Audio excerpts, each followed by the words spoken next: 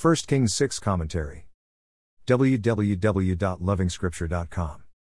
We can tell that Solomon is all out to impress the Lord with his grand project. It was an imposing piece of architectural work. However, the Lord is never one to be impressed by things like this. Only obedience would make the Lord stay in the temple.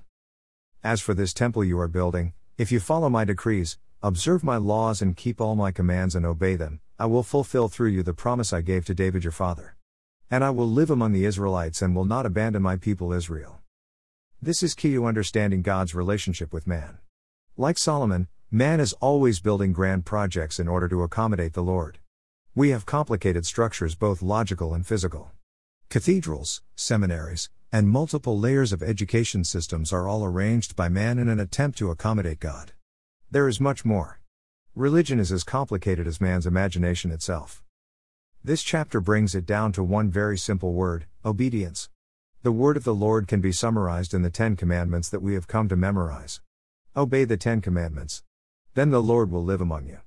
It should be simple. But who wants simplicity?